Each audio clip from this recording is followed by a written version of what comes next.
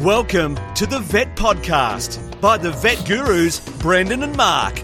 Get ready for the latest veterinary news, information and entertainment. Don't forget to visit us at the Vet Gurus website, vetgurus.com. Now, sit back, relax. It's over to the Vet Gurus, Brendan and Mark. Here we go again. Brendan here with Mark, vetgurus.com, episode 247, Friday, June the 24th, 2022. And I almost hit stop on the record there, Mark. How good was that? And a quick shout out to our website, vetgurus.com, and also our little areas you can help contribute to our costs, and that's our Etsy store, ETSY. Just go to vetgurus.com and you'll see the link to our Etsy store, which is just called Vet Gurus, and have a look at the amazing merchandise there, Mark. And every day at work, I pull out my Vet Gurus mug and have a coffee first thing as I get in there. And it's a very solid mug. And, gee, the coffee tastes so good out of that mug. Excellent product, excellent value. And I feel good that I'm supporting myself by buying something for myself. So it would be good if we had the odd person who also purchased a bit of merchandise, and that would help pay for our costs. So that would be a good thing to do, and we would all feel very warm inside. How are you, Mark? Yeah, I'm great, Brendan. Just excellent. You might want to chat next week about your things you're doing, but we won't keep our listeners guessing about what you've been up to. But you can talk about something else before that if you like.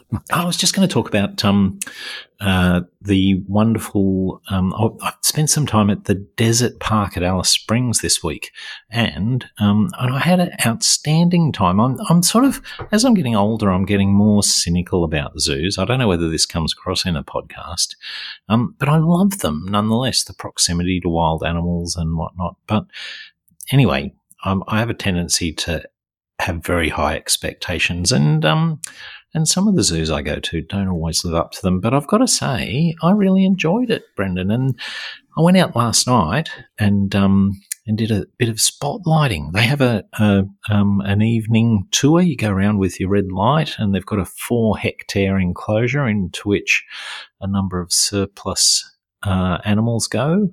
So bilbies and surplus to normal enclosure where people, so bilbies and marla.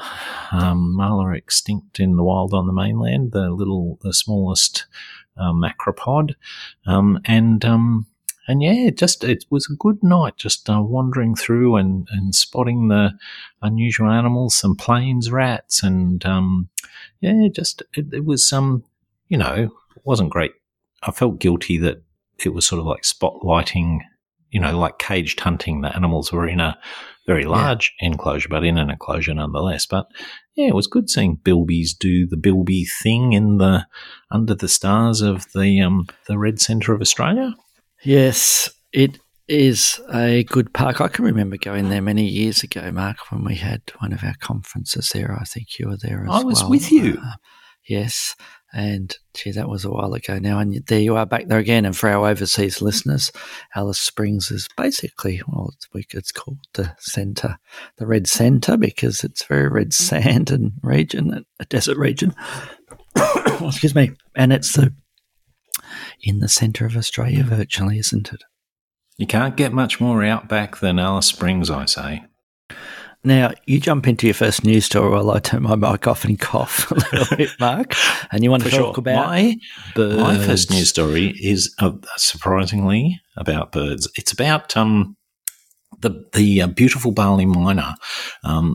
We here in Australia have the Indian hill myna, the black and chocolate bird with yellow skin around its eyes and yellow beak.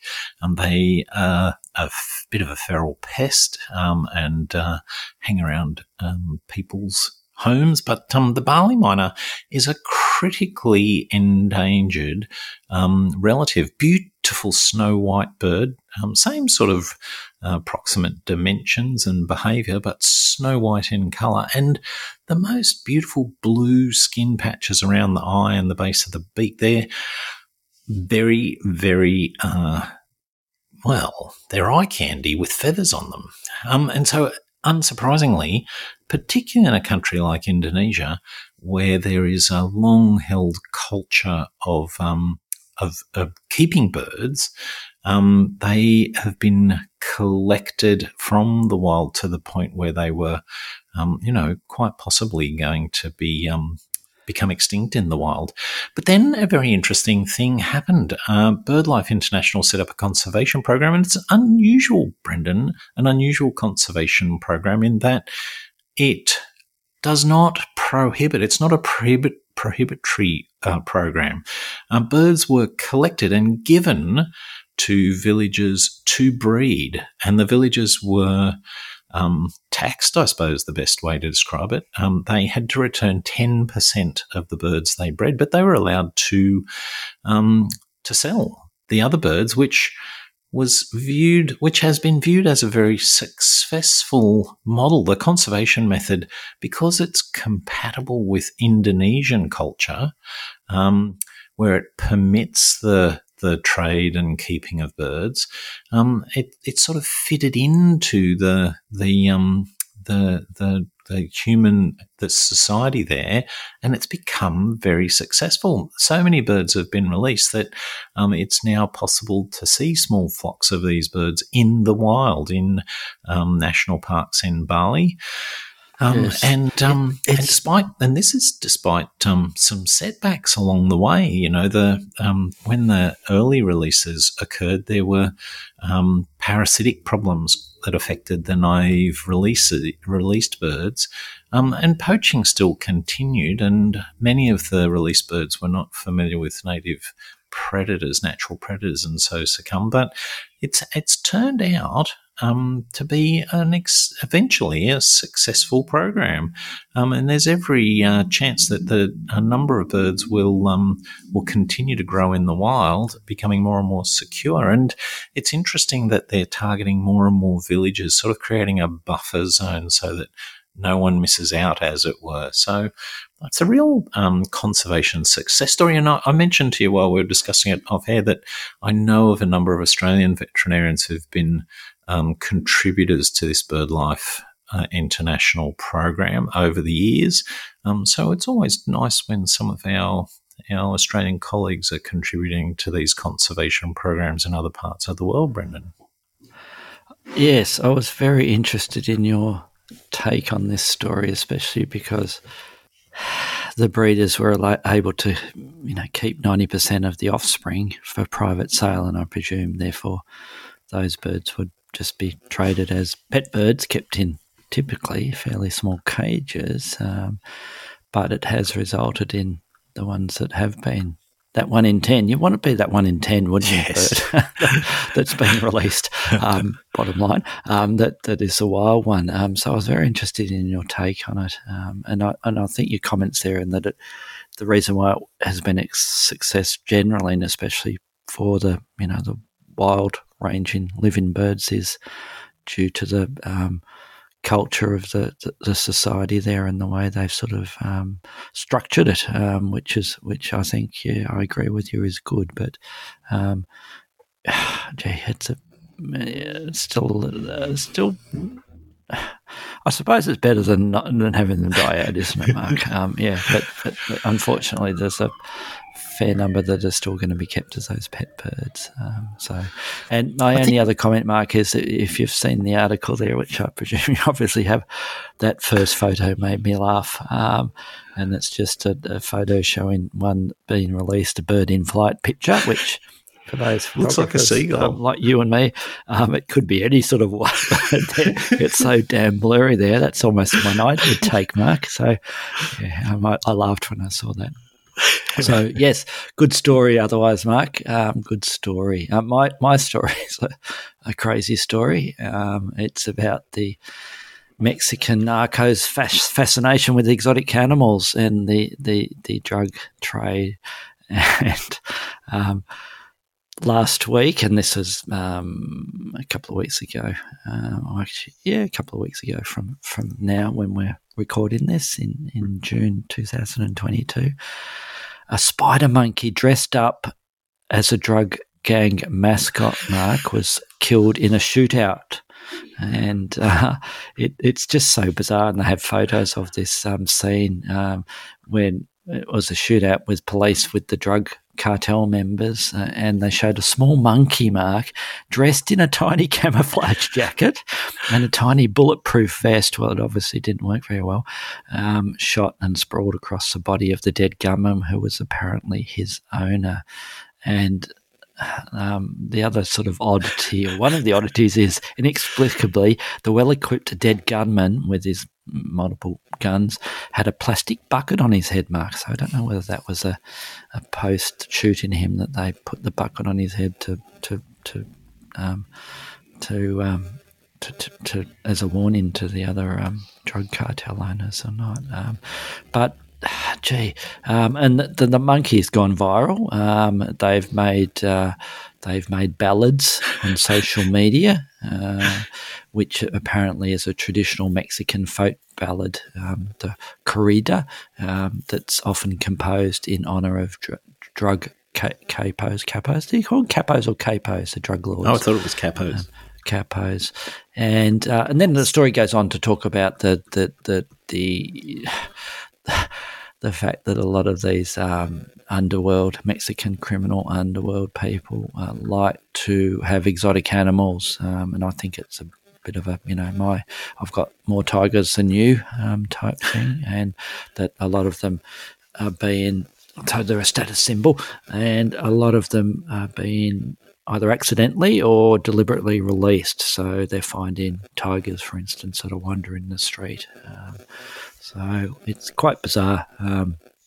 And near the end of this article, one of the drug cartel capos acquired exotic animals not only for pleasure but also to torture or to disappear his victims, Mark, and several of his enemies were devoured by tigers and crocodiles that he kept. So I tell you what, it'd be a pretty horrific way to die, wouldn't it? So it is fascinating, but that poor little monkey, yes.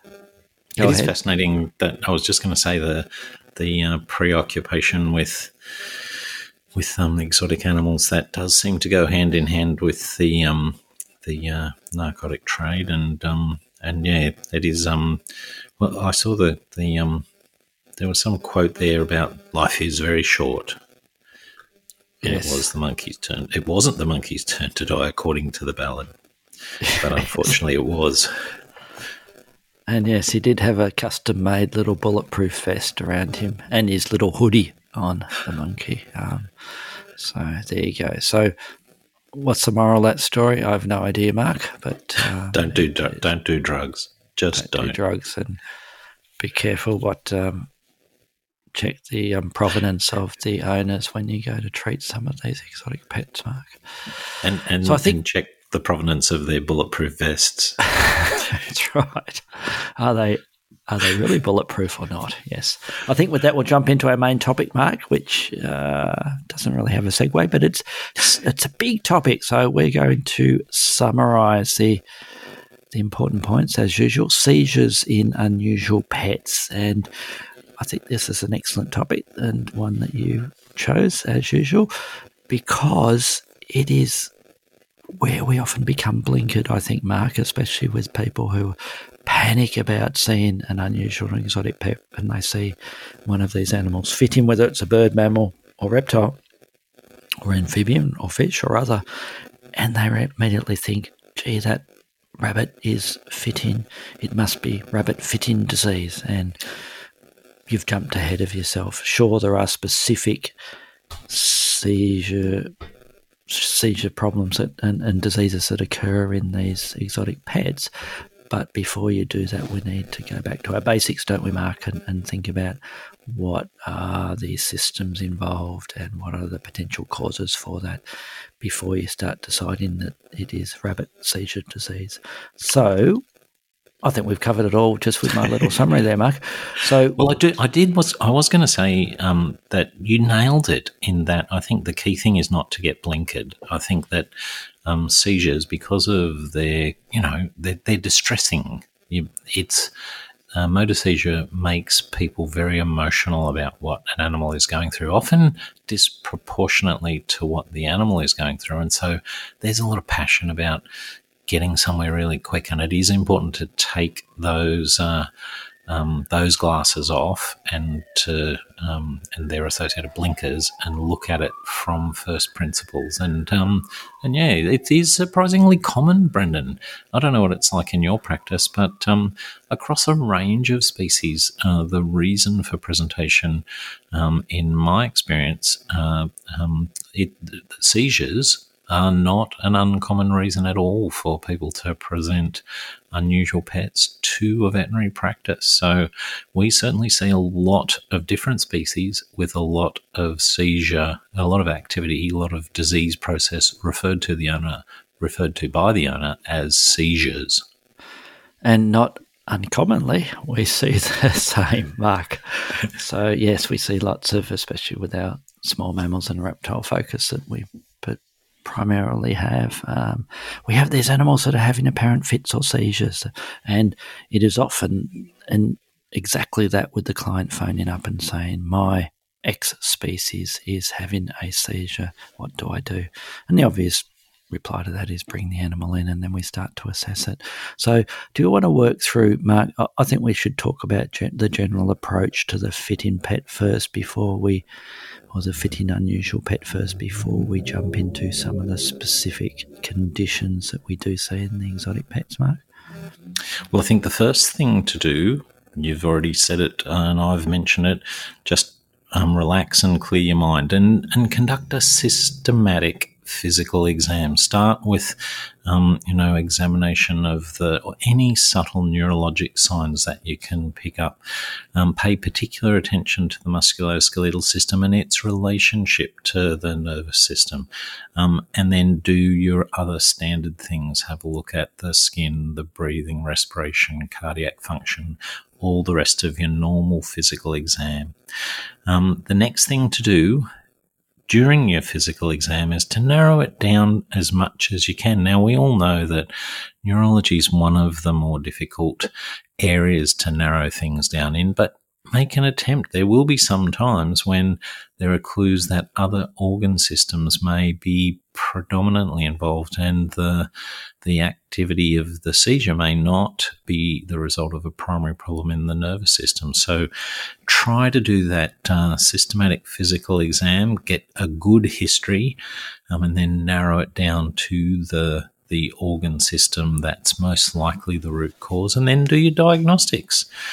Draw some blood, maybe radiographs, maybe ultrasound, and even in some of these cases, CTs and MRIs. So yep. I would do all that before I did anything else, Brendan. Yes, and it's amazing how many, and we'll go through some of the species conditions shortly, phone calls I might get or emails and that might say, for example, my ferret or the ferret that was brought into my clinic has been having fits. What do I do? What do I do? And I would say, okay, have you done your clinical exam? Have you taken blood? What was the blood glucose on that ferret? And I say, oh, no, haven't done that.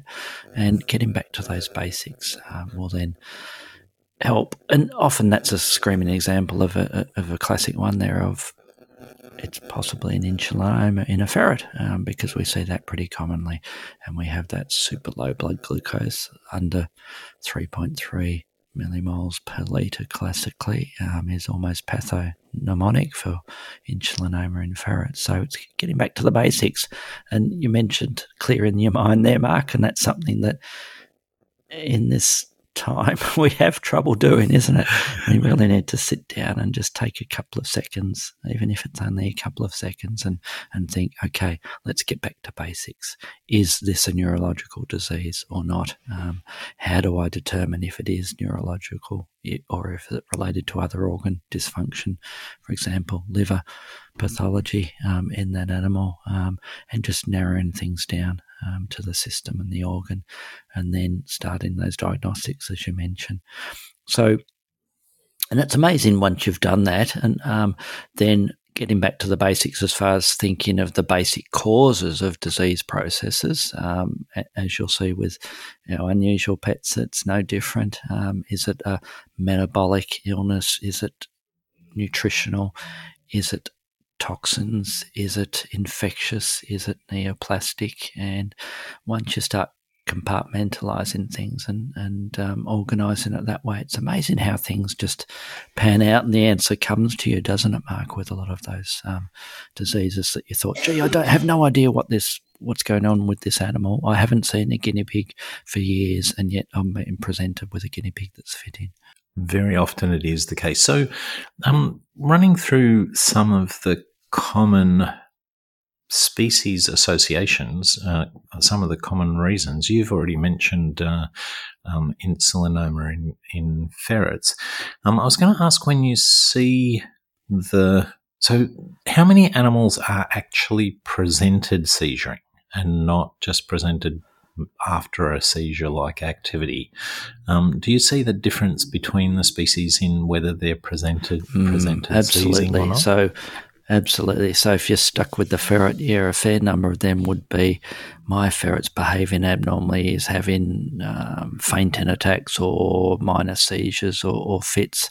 And when it's brought into the clinic, we don't see any evidence of that in the consultation, but we're suspicious of that condition because it's such a relatively common condition in ferrets as they get to sort of middle age and older, Mark, or even a little bit younger than that. And we look at the history of that ferret when we've really quizzed the client about the care of that animal, and when the little fits are happening, that we're suspicious of insulinoma, and that's when we think, hey, we'll suck some bloods from it. So yes, you're correct there in that there are some species where you may not see them in the consult room with the fitting, as opposed to the next one I had a little list there, Mark, guinea pigs with mange, and the classic there is, my guinea pig is epileptic, and I've lost count of how many phone calls we've had from clients saying, my guinea pig's epileptic, he or she's having a fit,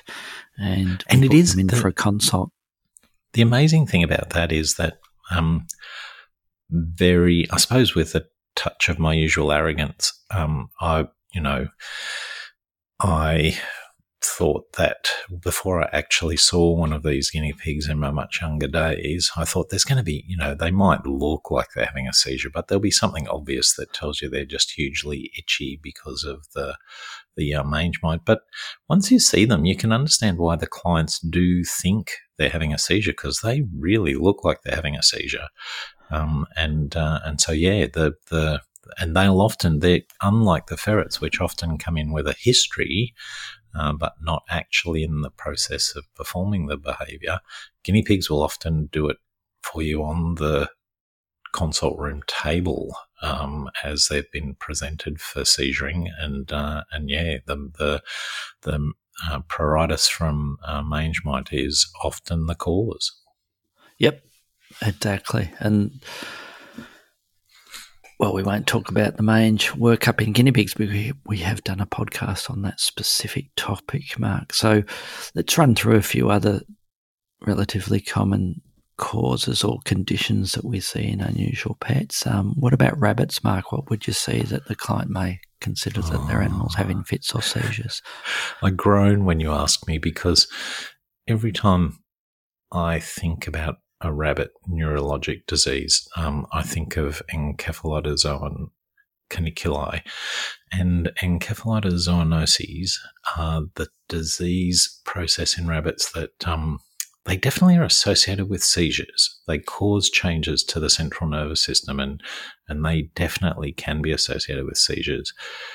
But it's not, anything to do with E. caniculi is not clear cut in my mind. The disease is so common, or the parasite is so common that many rabbits will test positive for it and have disease symptoms, disease clinical signs that we can associate with it.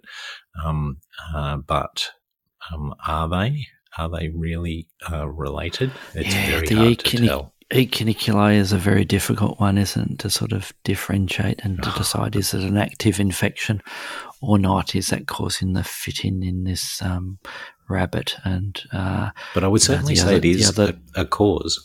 Absolutely. And the other fairly common one that we see with rabbits that are having apparent seizures is inner ear conditions that suddenly get in that vestibular disease, and the owner may be interpreting that as a seizure in them. That's the other common one that we see presented for apparent seizures, Mark.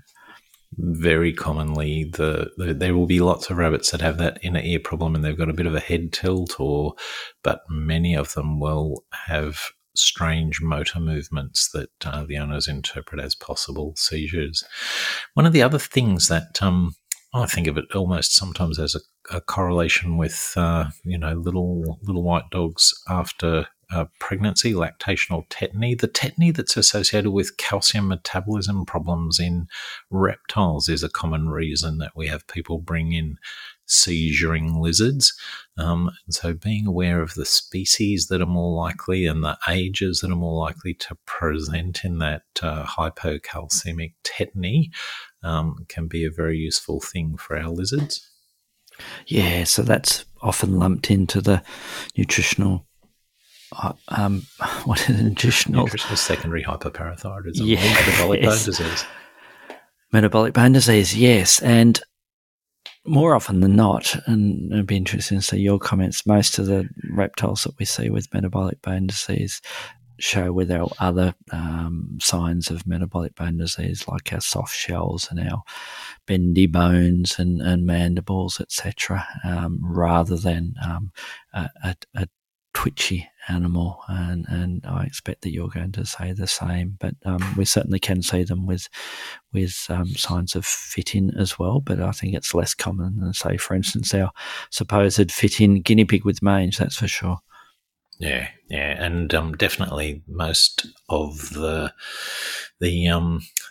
cases of metabolic bone disease are not primarily presented for seizure-like activity, tetany, but there is that cohort of rapidly growing dragon lizards, for example, who seem to who will get just at a certain age and slip into some before we sort of even realise they've got soft bones, and that low blood calcium, low tissue calcium leads to tremors. Doesn't seem to be the same sort of problem in snakes, though, in my experience, and I tend to be more looking for some of the viruses that are associated with nervous tissue as a cause, and there's also some inherited genetic components that will lead to some snakes demonstrating neurologic problems that can be interpreted as seizures, Brendan. Yes, the old viruses, Mark. We always think about, don't we, when those snakes are brought into us with variations on, some of them have almost like an intention tremor. Then we have the ones with the opisthotonus, the poor grip, the twisty, bendy snake, Mark, as some clients mention it to me. And stargazing, immediately start thinking about the ever-expanding numbers of viruses that are neurotropic, and again they can be a bit of a challenge to diagnose, because again we go back to basics and we try and eliminate other possible causes and things like septicemia, toxemias, and we do basic bloods initially, and our clinical exam, although the neurological exam in a snake is a little bit limited compared to some other species, but I'd always reach for the general bloods first before I start swabbing and sending off for those PCR tests for those viruses. And the ones that we do send off, unfortunately, some of them, or a fair number of them, can come back as positive for those viruses, which are virtually a death sentence for that animal. Now, we've left birds on our list to last, and I'm glad you did that, because birds are probably one of the species, one of the orders of animals that I do find clearing my mind and working my way through is there a toxin in this bird's environment? Is there calcium metabolism problems tend to not be as common as maybe our commonly associated with seizures, tetany, as our reptiles, but I've certainly seen cases like that. But birds are the one order of animals that I have definitely worked my way through a clinical diagnostic process, come up with no particular cause that I can identify. There's no middle ear problems. There's no liver problems. And we definitely have had a number of cockatiels and budgerigars and canaries who have been seizuring, who have responded excellently to anticonvulsant therapy with phenobarbital, for example. So while there are definitely other causes besides epilepsy, birds are one of the orders of animals that I do look to rule everything out so I can consider treating for epilepsy, which is unusual amongst all our unusual pets. Yes, and that's a really important point. We should have mentioned that at the start of this podcast, Mark, because you mentioned off air that, there's always a temptation when, if you're not seeing many unusual or exotic pets and you see one with a apparent seizure, in that, hey, we're going to reach for the anti-epileptic drugs like phenobarbital, and we should not be doing that. We should be going back to our basics, as we've sort of stepped through during this podcast, Mark. Interestingly enough, Mark, I have got less than 5, it would be rabbits, that have been placed on phenobarbital that we do think are epileptic rabbits. Have you seen any rabbits? I haven't got 5, but definitely one that I'm almost certain. Well, it's a diagnosis of exclusion, isn't it? And so if you've done a thorough workup, and then you get a response to treatment, and you're not seeing progress, which suggests maybe a intracranial tumour, then I think you can be pretty certain that you do have. And all those species, anything that has a motor cortex can technically have epileptiform seizures. So that's possible in all those other ones. My objective with this topic was just to emphasize that because they're trembling and shaking and they have unusual motor activity doesn't mean it's epilepsy. And like you said, don't reach for the anticonvulsant medication as your first response. Do a workup is my advice. Yes. And you did mention with the birds, as you quickly ran through the birds' toxins, we do see toxins not rarely in the small mammals as well, Mark, especially those species that are a little prone to investigate in places they shouldn't, like the ferrets, etc., if they're not unsupervised, and have seen occasional rabbits with toxins as well, but they're pretty... Well, they have been rare, and a classic example that I've seen with that is it's a avocado toxicity I saw in 2 young rabbits, Mark. I may have mentioned it some other time, but it's all getting back to the basics, Mark, and not forgetting about our general veterinary science that we're taught at university, and thinking systems and organs, and then what type of process is potentially affecting that system or organ, and even going back one step even before that and deciding whether or not if that animal that's presented to you is having a seizure or not in the first place, because we always have to be a bit careful about interpreting what our clients have said is happening with their pet. It's a good tip, Brendan. If an animal is having, if it's having it every few minutes, obviously there's a greater pressure to get a diagnosis and resolve it for the animal. But if it's happening, once every 10 weeks or so, then ask the client to, use the video capacity of their mobile phone to get an actual bit of footage of the seizure for you, because sometimes you can look at it and go, looks vaguely like a seizure, but it's to do with this. So I think that's an extra useful thing to get your the staff answering the phone to suggest that the clients use their phone to get that footage. That helps immeasurably. Yep, absolutely. And it's amazing with that everybody has their little mobile phone these days. So taking pictures and videos and that, although sometimes I have to pull up a chair in a consult, Mark, with some clients when they decide, I'll just show you a couple of photos or videos of my pet. 10 minutes later you're thinking, no, the next consult's waiting out front. We better move on here. Let's push things. It's great to see. And let me show you my family while I'm at it.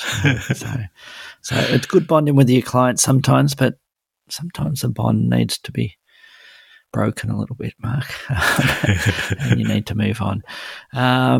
Any final comments, Mark? I was just going to close our wonderful podcast today with a congratulations, Brendan. I don't know how you do it. You just keep coming up with names for our podcast that bring a smile to my face, you dad joke king. Oh, you like this one. And if you don't know what it is, well, look on your phone, you'll see the title for it right in front of your eyes. Excellent. We'll talk to you all next week. Thanks for listening. Bye.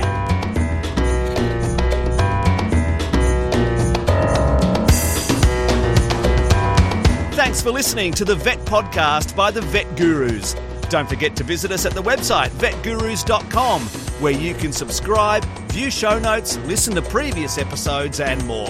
You can contact us via email at vetgurus@gmail.com to ask a question or just say hi. Thanks again, and see you next time.